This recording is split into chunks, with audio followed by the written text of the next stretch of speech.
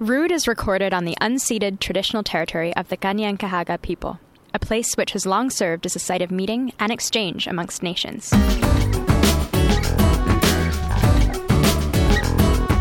Hi, I'm Daniela. I'm Michael. I'm Barbara. And I'm Emily. And this is Rude, a podcast where we push back.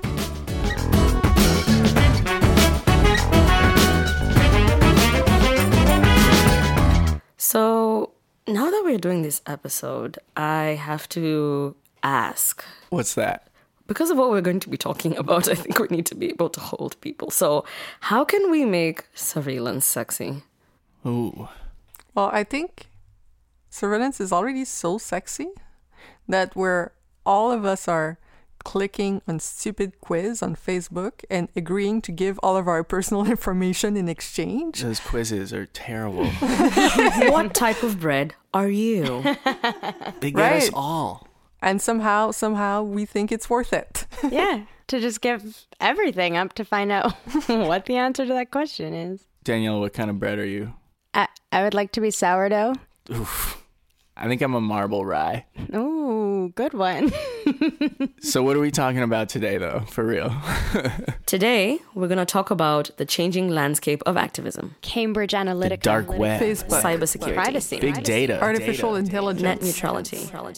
Whoa, that was a lot of buzzwords, but all of this tech is having real consequences on the ways we interact with each other and how democracies operate. It's also changing how activists do their work. So, in this episode, we set out to answer the question.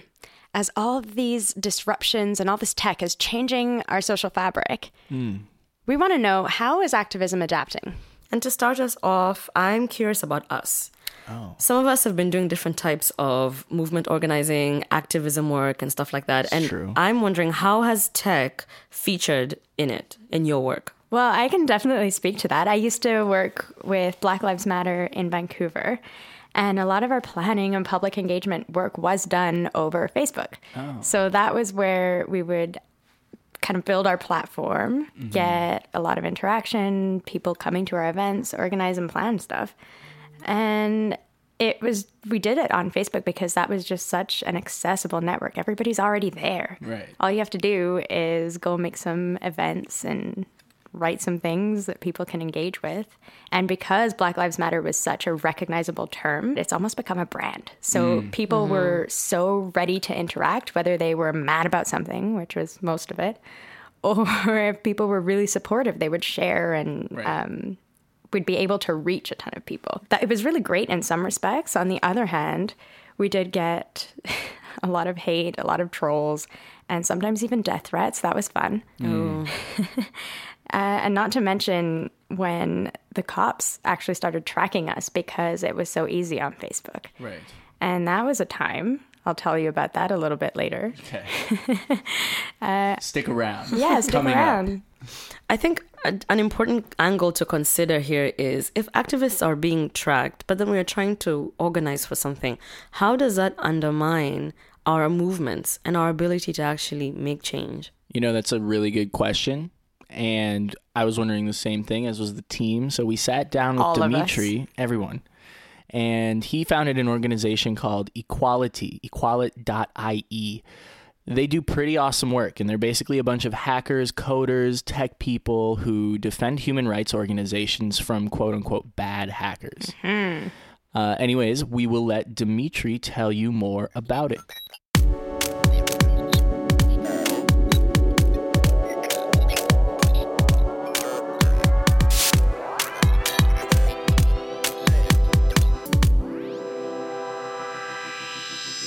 How would you qualify yourself? Are you a hacker? Are you an activist? Who are you? Well, I think I'm Dimitri, first and foremost. Of course. Immigrant from Russia, 10 years here in Canada. I run an organization called Equality, which I founded more or less here when I settled in Montreal. We develop software and services to help promote and defend human rights on the internet.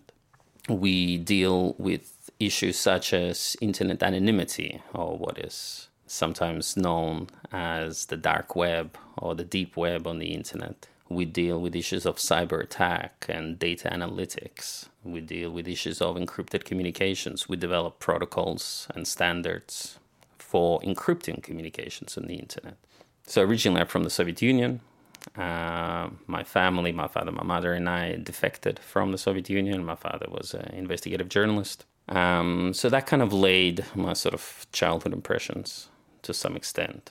I grew up in Australia, studied in IT, was kind of bored by the whole industry in the field, and left to travel, as is a kind of a common rite of passage for an Australian youth. Whilst traveling, several years later, I stumbled upon a conference hosted by a human rights organization whose mission was to defend human rights activists around the world. So not human rights kind of per se, but the rights of the activists on the ground, fighting to defend the rights of others, basically. It was in Dublin, and it really kind of identified a purpose for my nomadic soul. And the only way I could be helpful to them was with my knowledge of IT at that moment.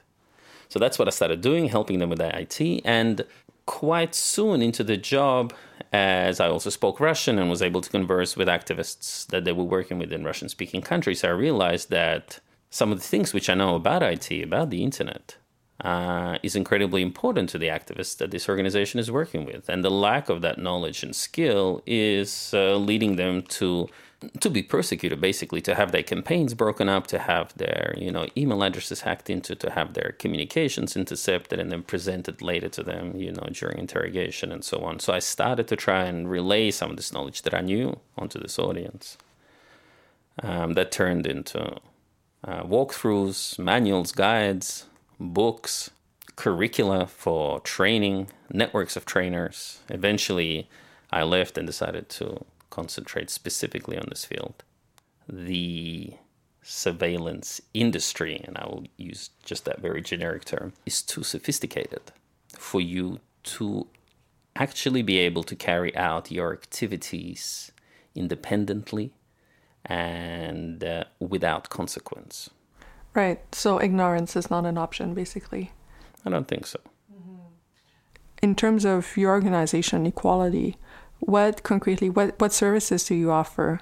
What do you do to help the human rights movement?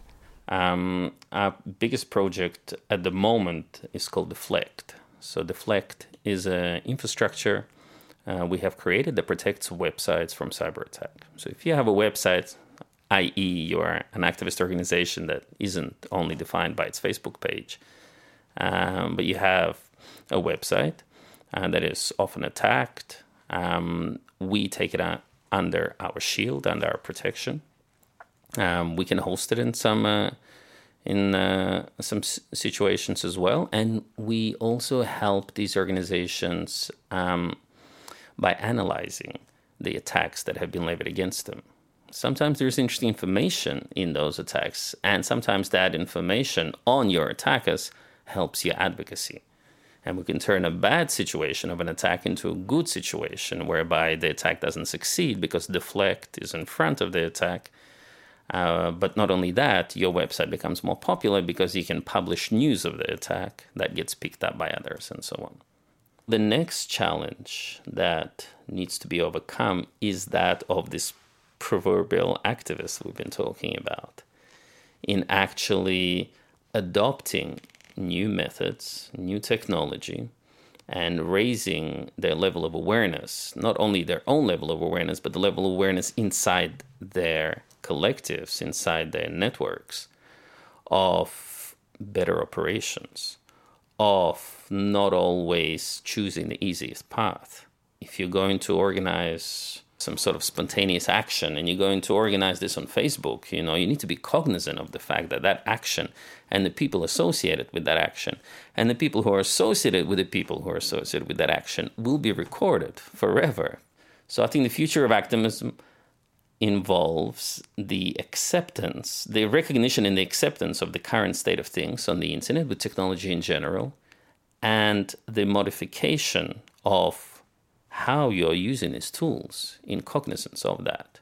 On the internet, in technology as well, you might need to be an activist user in order to be an activist in the physical world.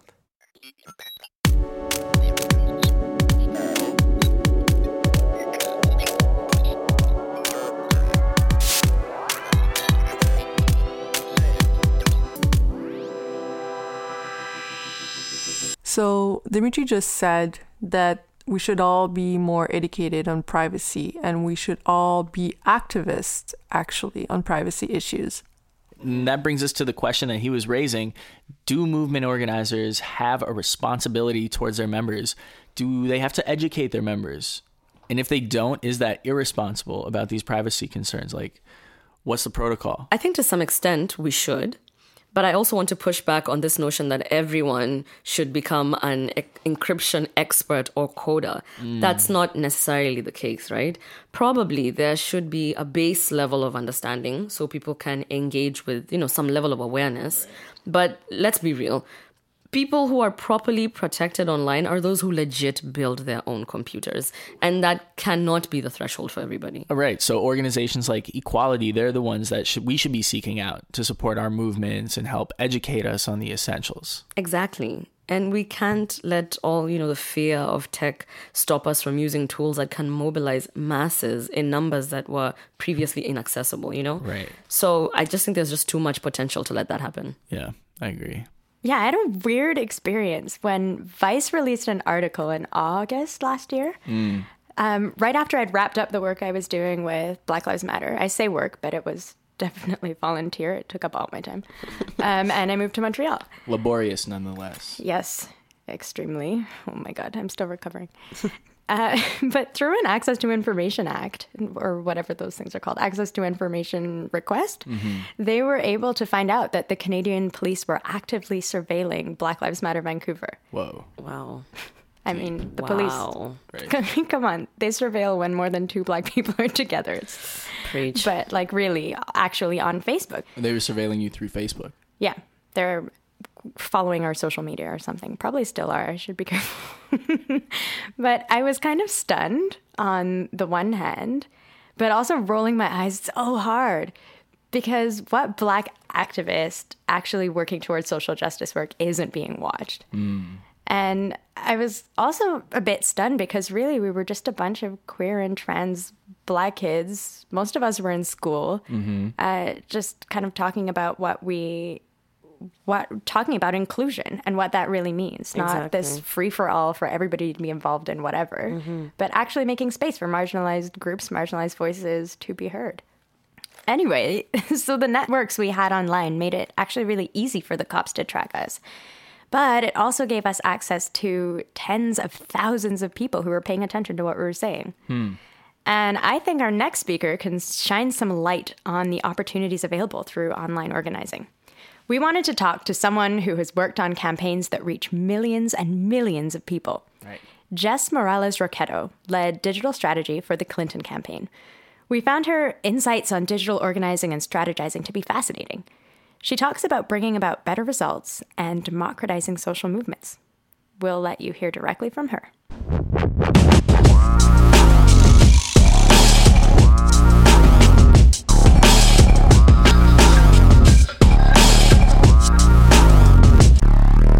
I'm Jess Morales-Roquetto, the political director at the National Domestic Workers Alliance and the chair of our immigration campaign, We Belong Together, which is the feminist campaign for immigration reform.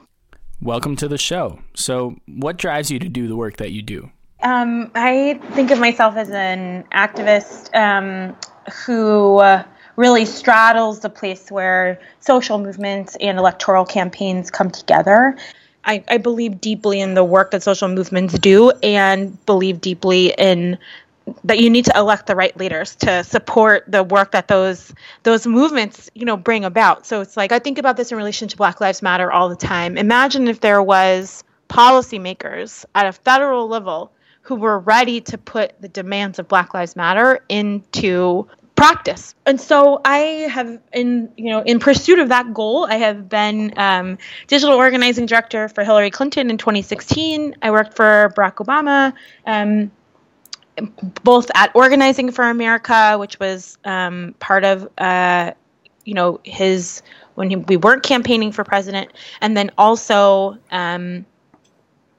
for his reelection campaign in 2012.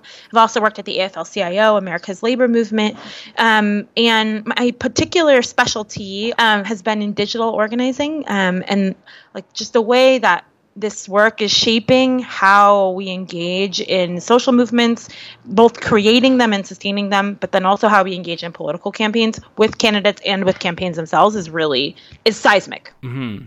And so how have you seen digital tech be used effectively to organize and mobilize groups? So on the Hillary Clinton 2016 campaign, almost every volunteer would sign up at HillaryClinton.com. So their first touch point was a digital touch point, because then we could ask them to follow us on social media. And then they would hear about Hillary's policy plans on our Facebook and our Twitter. Maybe they would join our text message list, and we would give them like updates from debates or events. And so I think that, like, in some ways people get confused sometimes about digital organizing because it's both communications and organizing. Mm-hmm, right. And so all sorts of activists and organizers use social media. Can you talk to us a bit about that? So a lot of times, the best, most important digital organizing platform is Facebook. And you're at the mercy of the Facebook algorithm. And the Facebook algorithm is not designed to get people to take action. It's designed to sell more ads. Ultimately, on these platforms, we're trying to create community. But the platforms are not trying to create community. Usually they're trying to sell ads. And so that's a real tension that we get against, because the kind of content that you need to show up at the top of people's algorithms is not like sign up to volunteer, right?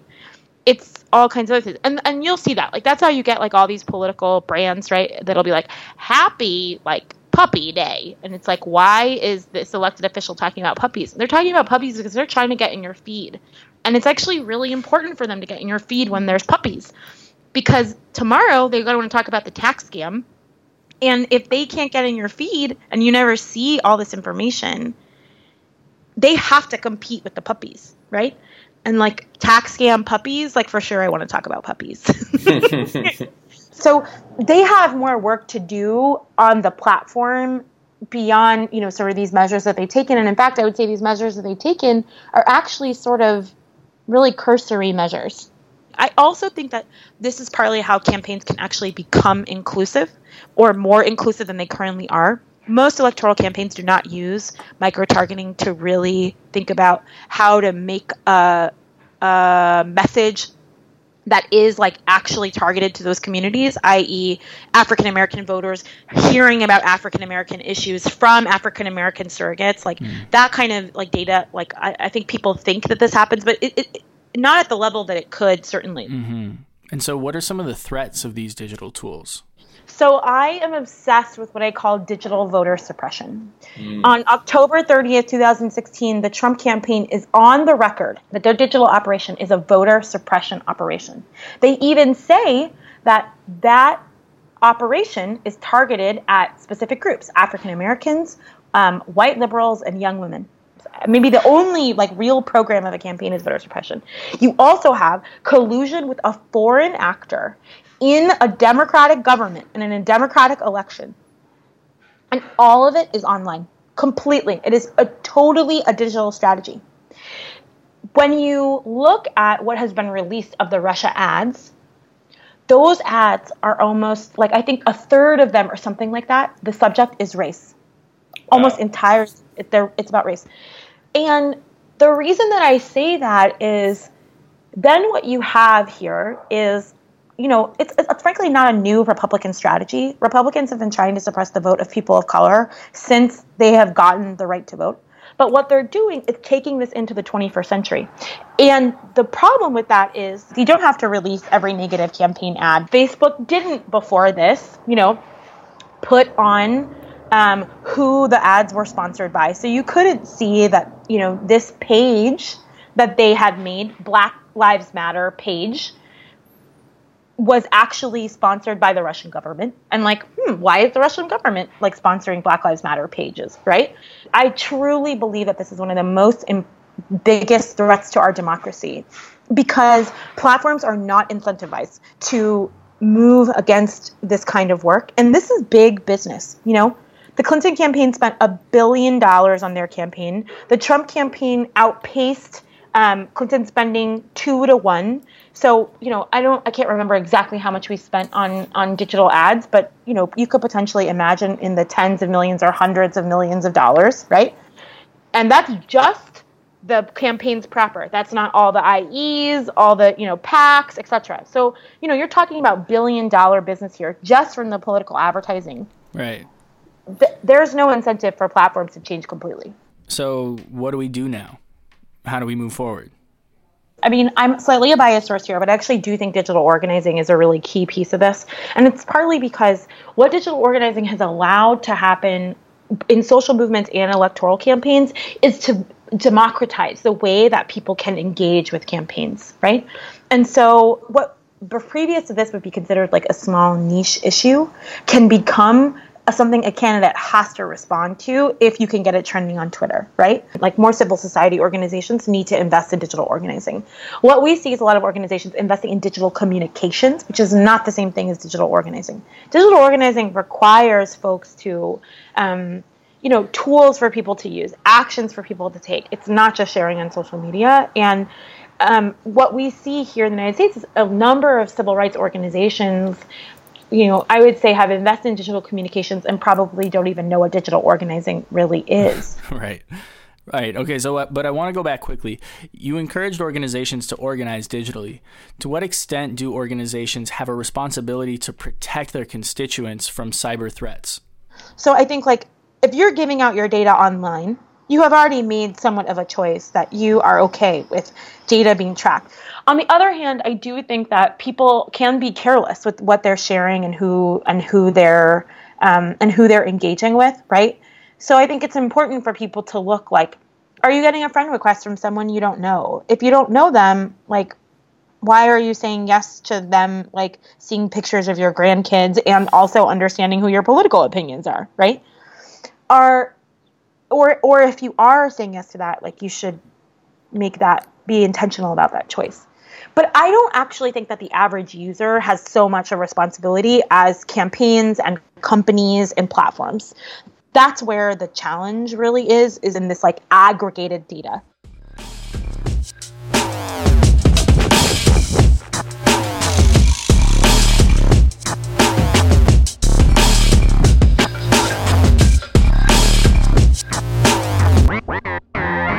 Wow, Jess shared so much critical information in that interview. Mm-hmm. I was particularly drawn to her comments about electing officials who could bring the demands of social movements into real policy.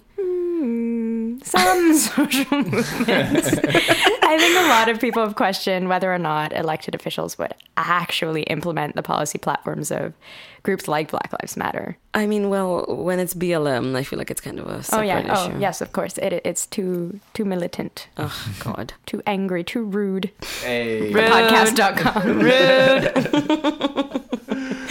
And when I think about my own context, which is Kenya, I realize how I've always viewed anyone working in activism for whatever cause as being in complete binary opposition to many of our elected officials. Right. Especially because so much activism revolves around questioning government spending, and more specifically, how much the government is spending on paying elected officials. So they're never going to be on the same page about that, right? Mm-hmm. And it makes me wonder, how should movements actually interact with policymakers? How can they build trust?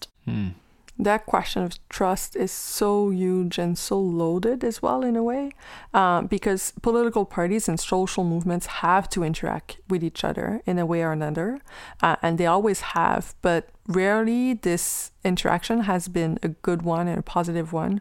Most of the time it's riddled with power dynamics that make it very difficult and frustrating. There's always the risk for social movements of being co-opted, and that threat is often very real. And electoral politics and political parties can only do so much at the end of the day for social movements because, and especially in the US, they're driven by money. Right. That's exactly what, Facebook. I mean, what Jess emphasized really resonated in that regard. She said Facebook is fundamentally designed to optimize ad revenue. It's not about fostering community or civic engagement. I mean, Sure, Facebook has made changes to their privacy policies, but like she said, they're not enough. And yet we rely on it, right? Yeah. So how do we move forward?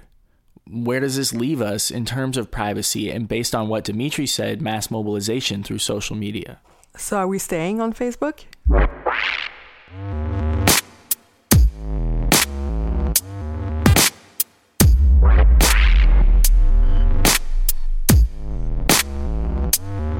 It's interesting to think of the way governments and corporations have kind of destroyed all the privacy that citizens had.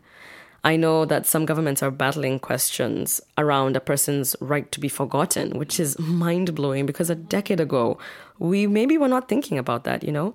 And it seems like the average citizen in the past could disappear or exist without leaving too much of a paper trail. But now that's just impossible. Yes, in a way, but also to be frank, this naive trust in the government and freedom to disappear is something that some communities never actually had. You know, government use of data to control population goes way back. You know, you can think mandatory census in colonial governments. Think the Indian Act in Canada. Think even Nazi Germany. Yeah, and this happened in apartheid South Africa as well because, you know, Canada was the blueprint for South Africa's ways of controlling the, quote, native population in Bantustans, which were the reserves for Black Africans, and also in the past system that they implemented. The surveillance system was always there as well for activists fighting those systems. You know, even MLK has his phone line tapped. Right? All the same colonial bullshit. True, but doing this work has always included risks, but it's worth it because of the importance of the work. So in that sense, this fear of being surveilled is not new for everyone, but some who had not been impacted before are starting to feel it now. So this conversation of privacy is entering the mainstream. I think we need to remember that just because we can doesn't mean we should. Like, just because we can track people's data doesn't mean that we always should track people's data. We should have more oversight on private companies, but we should also have governmental oversight. And right now we have neither. So, Dan, also nobody else call her that, Dan and Emily, I'm curious where what we've discussed has left you with regards to your work. That's a tough question. Yeah. I think that we do have to go to where the people are. And these days, everybody, bar some, but most people are on Facebook. Social And- media generally, right? Yeah, for sure. And so we know that it's just feeding into mapping who is who's going to what event, who knows who. So suddenly getting off social media, getting off Facebook or getting off Twitter, whatever, is in itself a red flag because of how often we do use those platforms. So it's kind of a damned if you do, damned if you don't situation. But I took a break from Facebook last year. How did that go for you? Nobody cared. What did that do to your self-esteem? You know what I Nobody love? noticed. I love it when people come back and they make a big announcement. They're like, so been gone for 3 months. Like, Right. oh, no one noticed. Oh, yeah. Yeah, there's some of that. But honestly, just all of these conversations about security and surveillance were honestly why I took a big step back from organizing and being so public online this year, was because there's a lot of access and power, like we've talked about, to being able to galvanize all these people and do something for the cause, or at least look like you are online. Right. But what is the real cost is the question I have, because it really affected my mental, emotional health. There were threats to my safety, my friends' safety, and you're just constantly under surveillance. I don't know. I feel like the cops would probably do better to surveil all the white supremacist movements that are growing, but I don't know if that implicates them. But anyway, I really want to know how we do organizing in smarter ways and how we do organizing in better ways that aren't so damaging. Well, if we just listen and learn from communities who have been dealing with surveillance for decades and centuries even, perhaps there's something there that we could learn and we would feel more empowered in spite of the recent technologies. I'm saying this because, for example, I can think of Black communities who have used codes to communicate amongst themselves in ways that would not be picked up or understood. We can do the same thing online, and I think if we do, we can find ways of messing with algorithms. You know, it's not the answer to everything, looking in the past like that, but I think it's definitely a start. And I think to start answering that question, we really need more education. Like, even after this episode, I still feel like there's more that I don't know compared to what I do know about privacy and social media. Honestly, about everything. That's my life. So I think movement leaders and influencers in the social justice space should be contributing to spreading more information about engaging in ways that are safer. Maybe it's through tech literacy and privacy workshops for movement leaders, or using tech organizations like Dimitri's. I think we really have to keep our eyes open for opportunities to get more educated. Ooh, education for the win. Winning. If you know any organizations or work for an organization that helps people like us understand and educate ourselves about all these buzzwords, hit us up. We'd love to promote you and tell people about you. And it would be super helpful for anybody who is already engaged in activism to maybe have some resources available that we can stick up on our website. There are a couple things that we didn't get to cover in this episode, including net neutrality and the dark web. The dark web. Please keep your eyes peeled on our podcast channel for an additional snippet from Dimitri's interview that we couldn't fit into this episode, covering specifically the dark web. Okay, and that is a wrap, pals. See you next time. My name is Michael. I'm Barbara. I'm Daniela. And I'm Emily. The views expressed by our interviewees do not necessarily reflect those of our hosts or our sponsors. We want to thank our team, Kara, Nico, and Amaya, as well as Simon Panrucker for the jams once again. And this is Rude.